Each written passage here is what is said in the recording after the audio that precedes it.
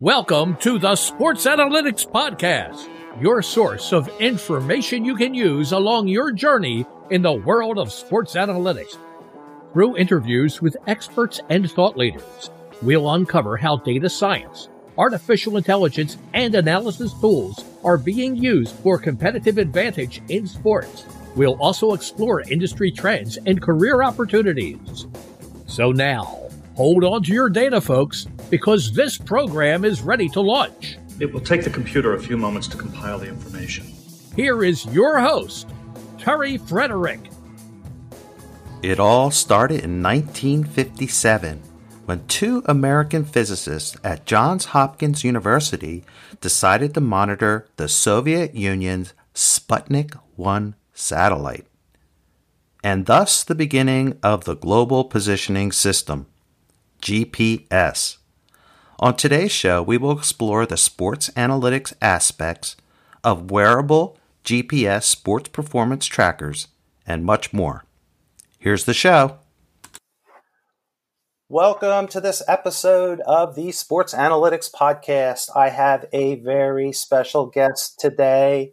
He is the Director of Applied Sports Science at Catapult Sports with expertise in football. That's American football and soccer, which we say in the U.S., but it is football around the world. So let me introduce today Jamie Heppner. Jamie, welcome on board. Thank you very much, Terry. Excited to be here. So, Jamie, let's get started. Why don't you tell our listeners a little bit about yourself and perhaps give a little bit of overview Catapult Sports does?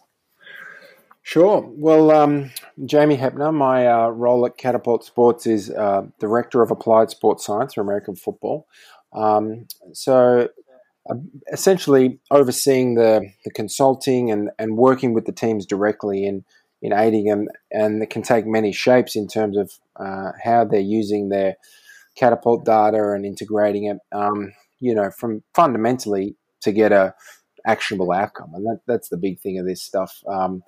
All these numbers are interesting and look cool, and it's certainly in vogue. But without actions, my anecdote is that interesting data is for fans, but actionable data is from a performance perspective. So certainly from that perspective, something actionable that teams can use to help them win. Yeah, if it doesn't change what we already do, then it's essentially a waste of time and money. And so.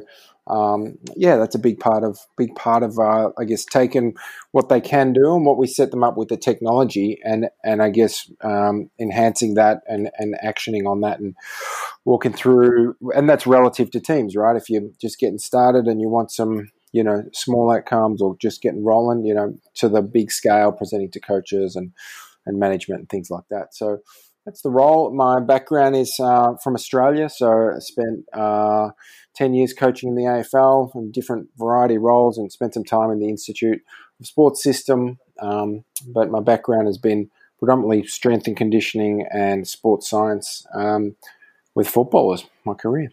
Mm-hmm, mm-hmm. So maybe take us through a little bit about, the types of technology that you're using when we talk about this thing called wearable technology. Maybe dive in a little bit on some detail of what that is. Yeah, it's certainly in a broad term and developed over the years. I'll go back to the roots. Catapult essentially invented this category, and long before I worked for Catapult, I was a user and believer in it. So a couple guys, essentially invented it and started a company to develop it. And its grassroots was, as most people think about tracking wearables, using GPS position to quantify where an athlete is, and then use metrics to derive how fast they run and how far they go to essentially, learn from it or manage it or, whatever the iterations of that might be. But, I tell people that it wasn't too bad to get to 90% of the way, but Catapult spent the last 10 plus years getting that last 10%. And in the world we live in, that last 10% is really everything.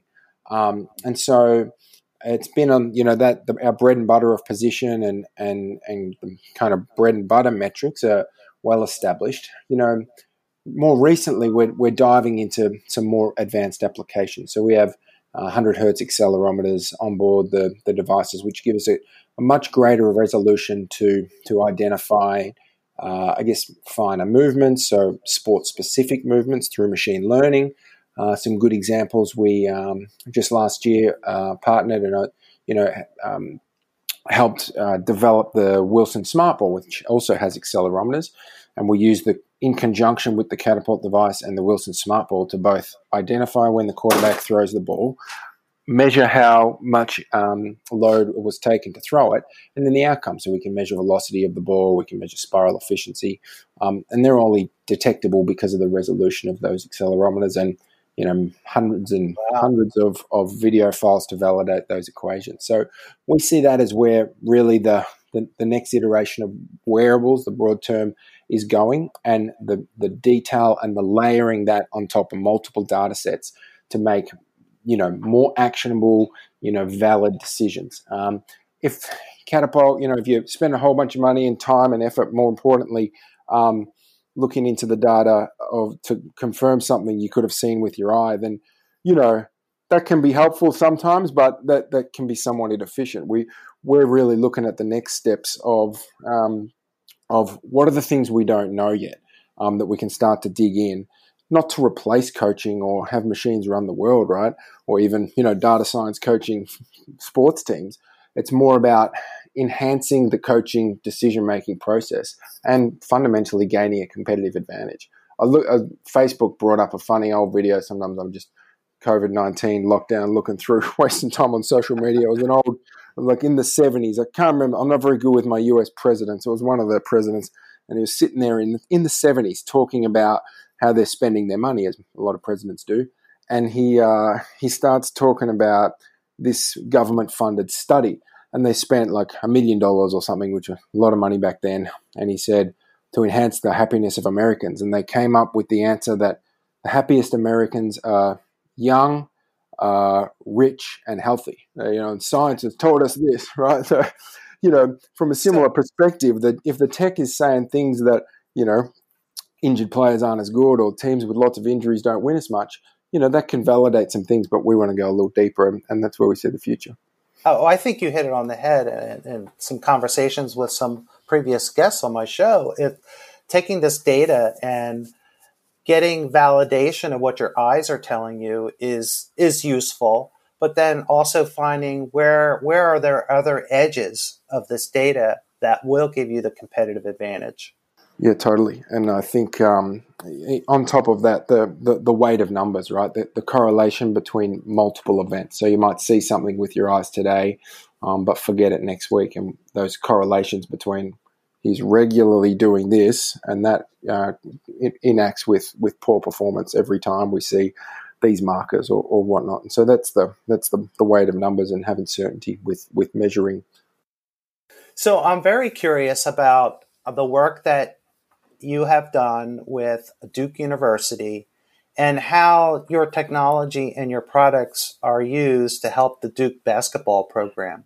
Could you walk me through a little bit about kind of what was done? And the follow-on I have to that is I'm really curious about the process of how that information and that data gets communicated into actionable information for players and coaches. Yeah, so I'll certainly share what I can. Yes. Yeah, no proprietary secrets, no. Well, this part might be, I think the devil's in the detail, right? How it's communicated to Coach K is probably the secret sauce of not why Nick is so good at what he does. Today. Yeah. But no, Nick Potter's a good friend of mine and just, a very credible industry, expert in my eyes and many others' eyes. Been to a number of Olympics with, when Coach K was coaching the US team, and has been around the traps a long time and has a real detailed understanding of the bigger picture of how an athlete plays basketball. They've had a few good ones there. How an athlete, what he needs to do to play basketball and play it over and over again, repeatable, robust athletic performance. But also the indications of what are flags and how to measure them. And kind of like we were talking before, by the time a guy's hobbling around and you can see it, that's a good skill to have, but that's later in the timeline of a potential injury or decreased performance. If we can use technology to identify it before you can even see it, then that's a big piece. And so I guess that's kind of the fundamental piece, and with nothing, no diminishing, effect of his knowledge and understanding. And I think that is a big part of it. To make sense of these, especially multiple data sets, you got to know how it pertains to playing basketball or playing football or running. And these are big pieces, which Nick does an outstanding job of.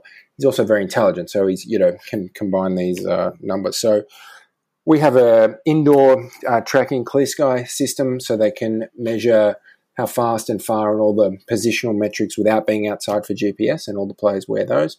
We have a number of metrics that come from the Catapult devices and are collated. Some are Catapult metrics that come off for any customer, and there are actually a couple proprietary, so to speak, ones that I've worked with Nick to look into the specifics of Duke basketball and write some equations. In addition to that, I say that Catapult is measuring and quantifying what's been done, right? Like the exposure to this, and we can look at the performance in a certain way, but additional measurements to understand the response to any given load. So if I went and played 2 hours of football and Julio Jones did the same thing, measuring both of those sessions only gets you so far. Understanding the players or the athlete's response to that session is equally as important. So they have a number of technologies that they combine the data sets to gain a bigger picture. Also, planned versus actually achieved and measured is important. So if we wanted to do this, did we achieve it? And were you able to do it to the full capacity like you normally do? All that goes into a big kind of setup or software. So it's almost, Jamie, it's they're taking all the data that your system is collecting and putting it into a database or software tools that they've built. They are. Yeah. So we actually have a software, in the same light, and I think it was more about their ability to customize. We kind of dabbled in what's called AMS, that just brings the data sources in. They ended up, building one in-house for the maneuverability, I think, to be able to specifically tweak things. And I guess they have some smart people at the university that could write the code to do it. So, it's good. Everything down to asking the players how sore they are and how they slept and these sorts of things, inputting their weight program week to week so they can continue to refine and respond to what you see. The old Mike Tyson, comment of everyone's got a plan till you get punched in the face is not completely irrelevant to what we do, right? One plan might work one year and slight changes in the environment might change a player's response, or he played too much video games, or he sat on a plane a few more times, and the same session or plan can yield different results. And if we're not in a position to measure and respond, correctly, I guess lots of championships and always being in the mix in the Final Four for Duke probably tells the story better than as good as anything, right? Where they're always around the mix no matter what. A lot of people ask me or comment, I think there's a perception out there that programs, not specifically about teams, but programs that win a lot, like Duke and Alabama football and things like this, they have a model, you recruit the best players, and you don't really do much, and they fit into the coach game model, the Nick Saban model, and they're automatically superstars, right? I think it's almost the complete opposite to that they are adaptive of getting the most out of their talent, and that, yes, they have talented players, but there's this perception that it's this uncompromising model, and there's a minimum standard that you need to play at that level, and that is not compromised. But there's a difference between compromising quality and responding to cues to get what you can out, because guys come in at different physical levels, even though they're all very, very talented. And that's probably the piece that I see talented programs be able to do it. They identify the challenges, they're able to measure it and prove it where opinion is taken out of the conversation, and then make the necessary adaptations. Okay, time for a short break. But before we do, here's a sports analytics question for you. There's no question that analytics continues to impact every major sport. GPS-based technologies used by companies like Catapult Sports which we're discussing today, is changing approaches for player development and game strategy in soccer and other sports. Baseball has moved on from Moneyball to seeing value in taking more pitches, less stolen bases. I mean, we want the dinger with runners on base, and field shifting, to name a few. The NBA three-pointer and load management, NFL teams not using high draft picks for running backs, and trading down in the draft, a la Bill Belichick. But what about tennis? Yes, tennis. What is the biggest predictor of success in tennis? Find out after the break. I want to take a minute and share with you a little more about Catapult Sports. You know, they are a world leader in sports performance technology, providing wearable technology, video analysis, and athlete management solutions to over 3,000 teams. That's right, over 3,000 teams. They're in 39 sports around the world. Clients include 14 Major League Soccer teams, 29 NFL teams, and many NBA and Major League Baseball teams. Learn more at catapultsports.com. Okay, my question before the break. In tennis, what is the biggest predictor of success? Is it unforced errors or first serve percentage? Nope. It's rally length. Short rallies. 68% of all points scored in the first 4 shots puts a premium on the serve and return game. Although fans love those long rallies, winning tennis is about winning the point early. Okay, let's get back to my discussion with Jamie Hepner of Catapult Sports. You know, where the edge comes in is, you know, asking the right questions of that data. That is certainly the big piece, and that's probably, you know, half of my job at least, if not more. If you're asking the wrong questions, you're going to get the wrong answers. And so I think that's basketball IQ, that's football IQ, and that's the bigger picture understanding where able to identify the right questions. Right. Absolutely. Jamie, I want to switch gears a little bit and talk a little bit about what role Catapult Sports had in this year's past NFL draft. Can you speak a little bit to kind of how you guys were involved in that? I can certainly try. You know, it's an interesting story because it's a lot of it's second and third hand, right? Where Catapult was actively involved, but because of the, you know, short timeline in change in obvious scenario, right? The I guess the secrecy of draft, like the inherent kind of, you know, it's so proprietary, teams don't want to give away much. I didn't have a whole lot of direct involvement with many at all, but certainly know that we were heavily involved in a technology standpoint. And, you know, maybe it's my optimism in the role, you know, in my role that I'm in, but, you know, I think there's potential for the change in approach of how we identify talent, and maybe not, maybe it's a once-off year, but I'm optimistic that it is. And so a lot of teams obviously miss pro days. You know, there was regulation around FaceTime and talking, and they're always wanting to get the most that they can. So maybe that's where this thing started. I think I'm reading between the lines here. This is not talking to specific teams and knowing this, but you know, if we can have a more objective measure to football specifics, then I think it can start to provide a deeper picture. And I'll give an example. Recruiters sitting in the stands, you know, with their stopwatches, looking at 40-yard dashes, and that's good. You know, it gives us an idea of comparing a guy that plays in the MAC versus in the SEC, and he's a go route. You know, that's important. But if we can gain an understanding where all the teams wore Catapult for every game day on Saturday for the last 3 years, and I can give you his junior and senior every go route he ran, and we can compare that to whoever you want, I think this thing has a very high ceiling of where it could go. And as teams buy into the arms race of data analytics and they start to see the value, I think I'm optimistic that we're only seeing the beginning of it. I totally 100% agree with you. So, as soon as there's a competitive advantage, teams are diving in. You know, as soon as it works once. And the thing about it is the competitive advantage is temporary. Right. You better be getting on to the next thing and innovating with the next thing.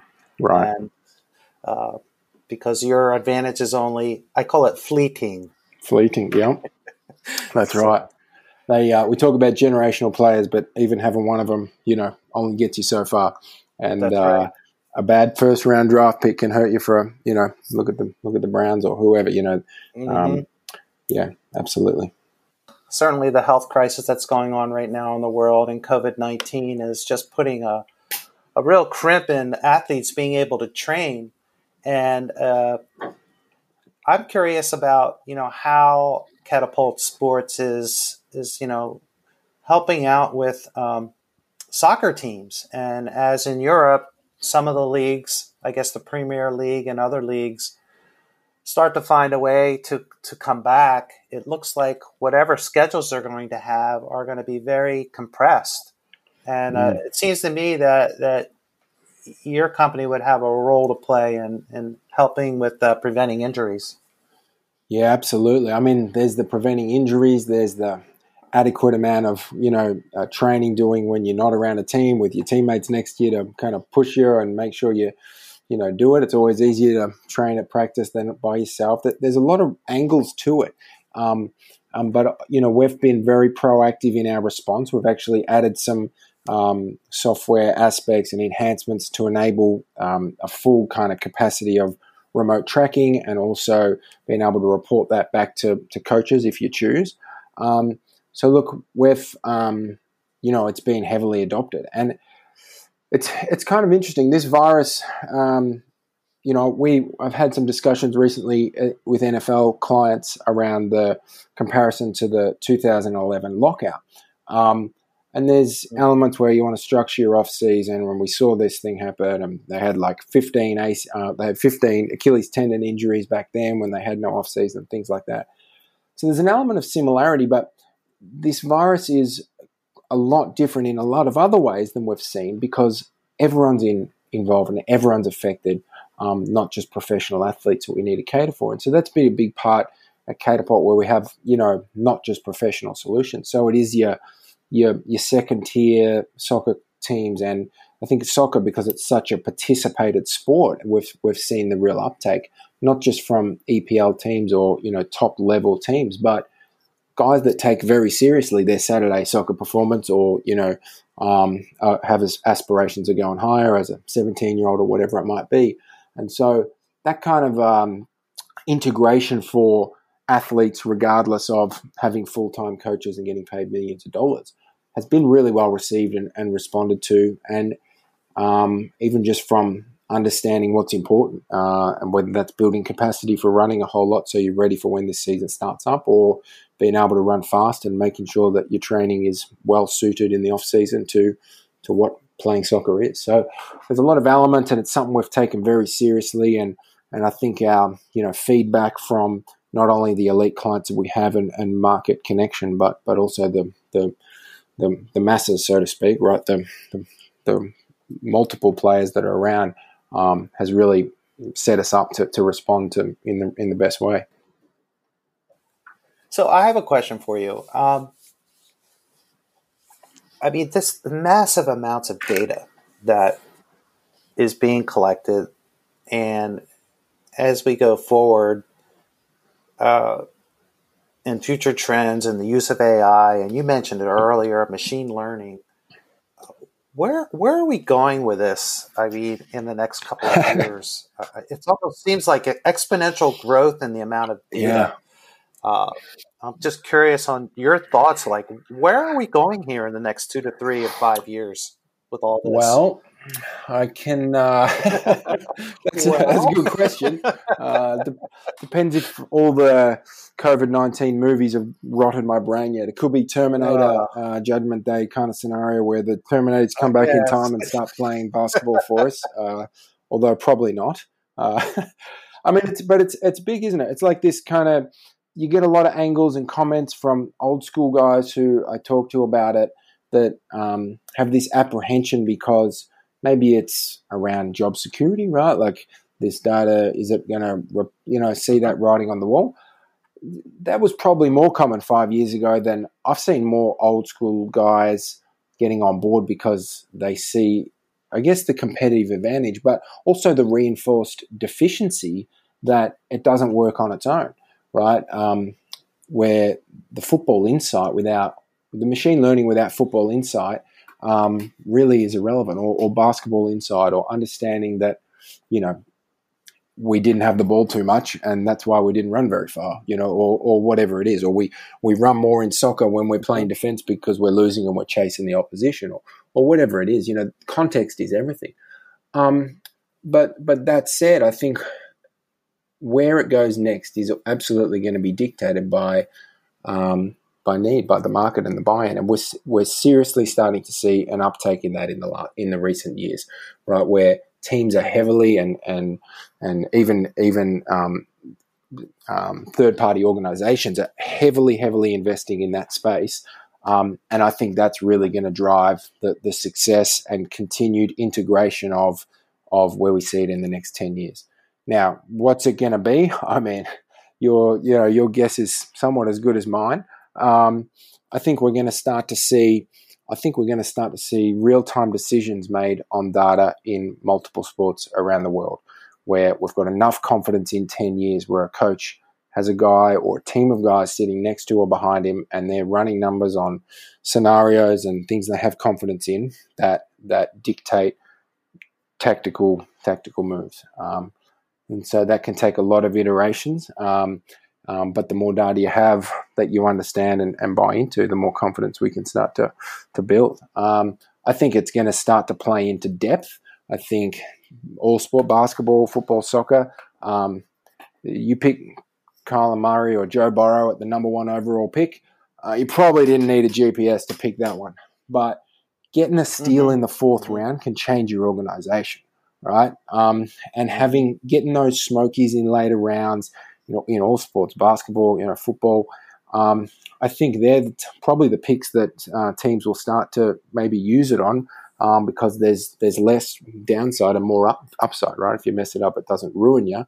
But if you pick a guy that can run all over another team or is just a bruiser that maybe other people, disregarded, I think we're going to start to see that. I think there's a lot of angles. I think there's probably media engagement as well. I think as that starts to happen and people get more and more intrigued about the what and the why and the how, these things are happening behind the scenes, I think people are going to have an appetite to see some of those numbers themselves, whether it's on ESPN as you're watching the game, or whether it's, if you said 20 years ago we're going to have dedicated shows to fantasy football, it would have been, laughed at, crazy. Oh, yeah. And I don't think that's too far-fetched, whether it's in something around like integrated with fantasy football, or whether it's just as part of the analytics discussion around all sports of, this guy can tackle, he can catch a pass, he can, run down the outside of the court, but here's why. Oh, in the media, you're just, you see it much, much more. It's the storytelling part of the game with live analytics that I think you're going to see more and more in the media. And media personalities, maybe not some of the old school guys, which is similar to what happened in the sport itself, where you have the old wily veteran scout who just needs to see the players in the gym but didn't want to know the data. But that's changed now. We know that. And I'm a firm believer that the teams that embrace or have the culture of listening to the wily veteran scout and fusing that with, the respectfully the nerds of the data, I believe they're the ones that are going to come out on top in the end. That's my personal view. I got a number of stories that I unfortunately can't share details on of exactly that, and I can say with confidence that it is absolutely happening. And some of those guys that are the old school, and I'm talking head coaches and senior assistants that are absolutely bought in, that I never thought would have, because they see an avenue to win, and they've got someone that they trust that's not going to lead them down the garden path. Right, it's someone that can put it in perspective, and I think that's only going to grow. Jamie, good stuff. I did want to ask you one more question, and it has to do with try to cover a little bit on the show for those sports-minded individuals that might have an interest in a career in sports analytics and sports science, what kind of advice might you give to someone who's looking to embark in a career in sports analytics? Oh, that's a good question. I think, good question. I think understanding the bigger picture is absolutely important. Alongside the obvious, right? You've got to work hard and earn some skills, and if you want to be in analytics, you've got to be able to sit on a computer for a number of hours and look through numbers, et cetera, et cetera. I think probably the second piece to that is, start developing a philosophy of, where analytics fits into the picture. So running numbers and equations and providing insights into whatever the GM asks for, that might get you a job and even take you reasonably far. But I think the best work that's been done is guys that have been digging in and running numbers or looking at questions that we don't know how to ask yet. And so going deeper down that rabbit hole. And so that comes from basically understanding the perspective and where analytics sits into the bigger picture. It's answering the questions and correlations that we don't normally, because that's why we have coaches, and coaches have lived with that for a long time. The enhancement of, you can never be better at basketball than the coach. And so being good at what you do with security. And so that can be in a number of forms, right? That can be, long-term weighted projects that across a 3-year stretch, this, and happen, and compounded with, these other 5 things, we see this, and we shouldn't play guys in a 6-week stretch. So, or whatever it might be. So whether that's from a, risk adverse perspective and understanding where basketballers get injured or footballers get injured, just from a general perspective can help. The flip side of that is performance, like understanding what wins basketball games. And you don't have to be a detailed guy or football games, but even just from a general high level perspective, having that perspective is really important.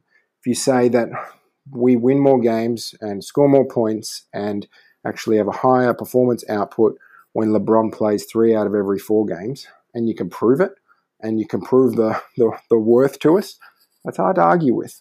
And that's a top of your head example. There's probably deeper scenarios that someone far smarter than me can dig down that kind of piece. But these are things that have happened. Certainly in Australia, 15 years ago was the birth of the investment in sports science.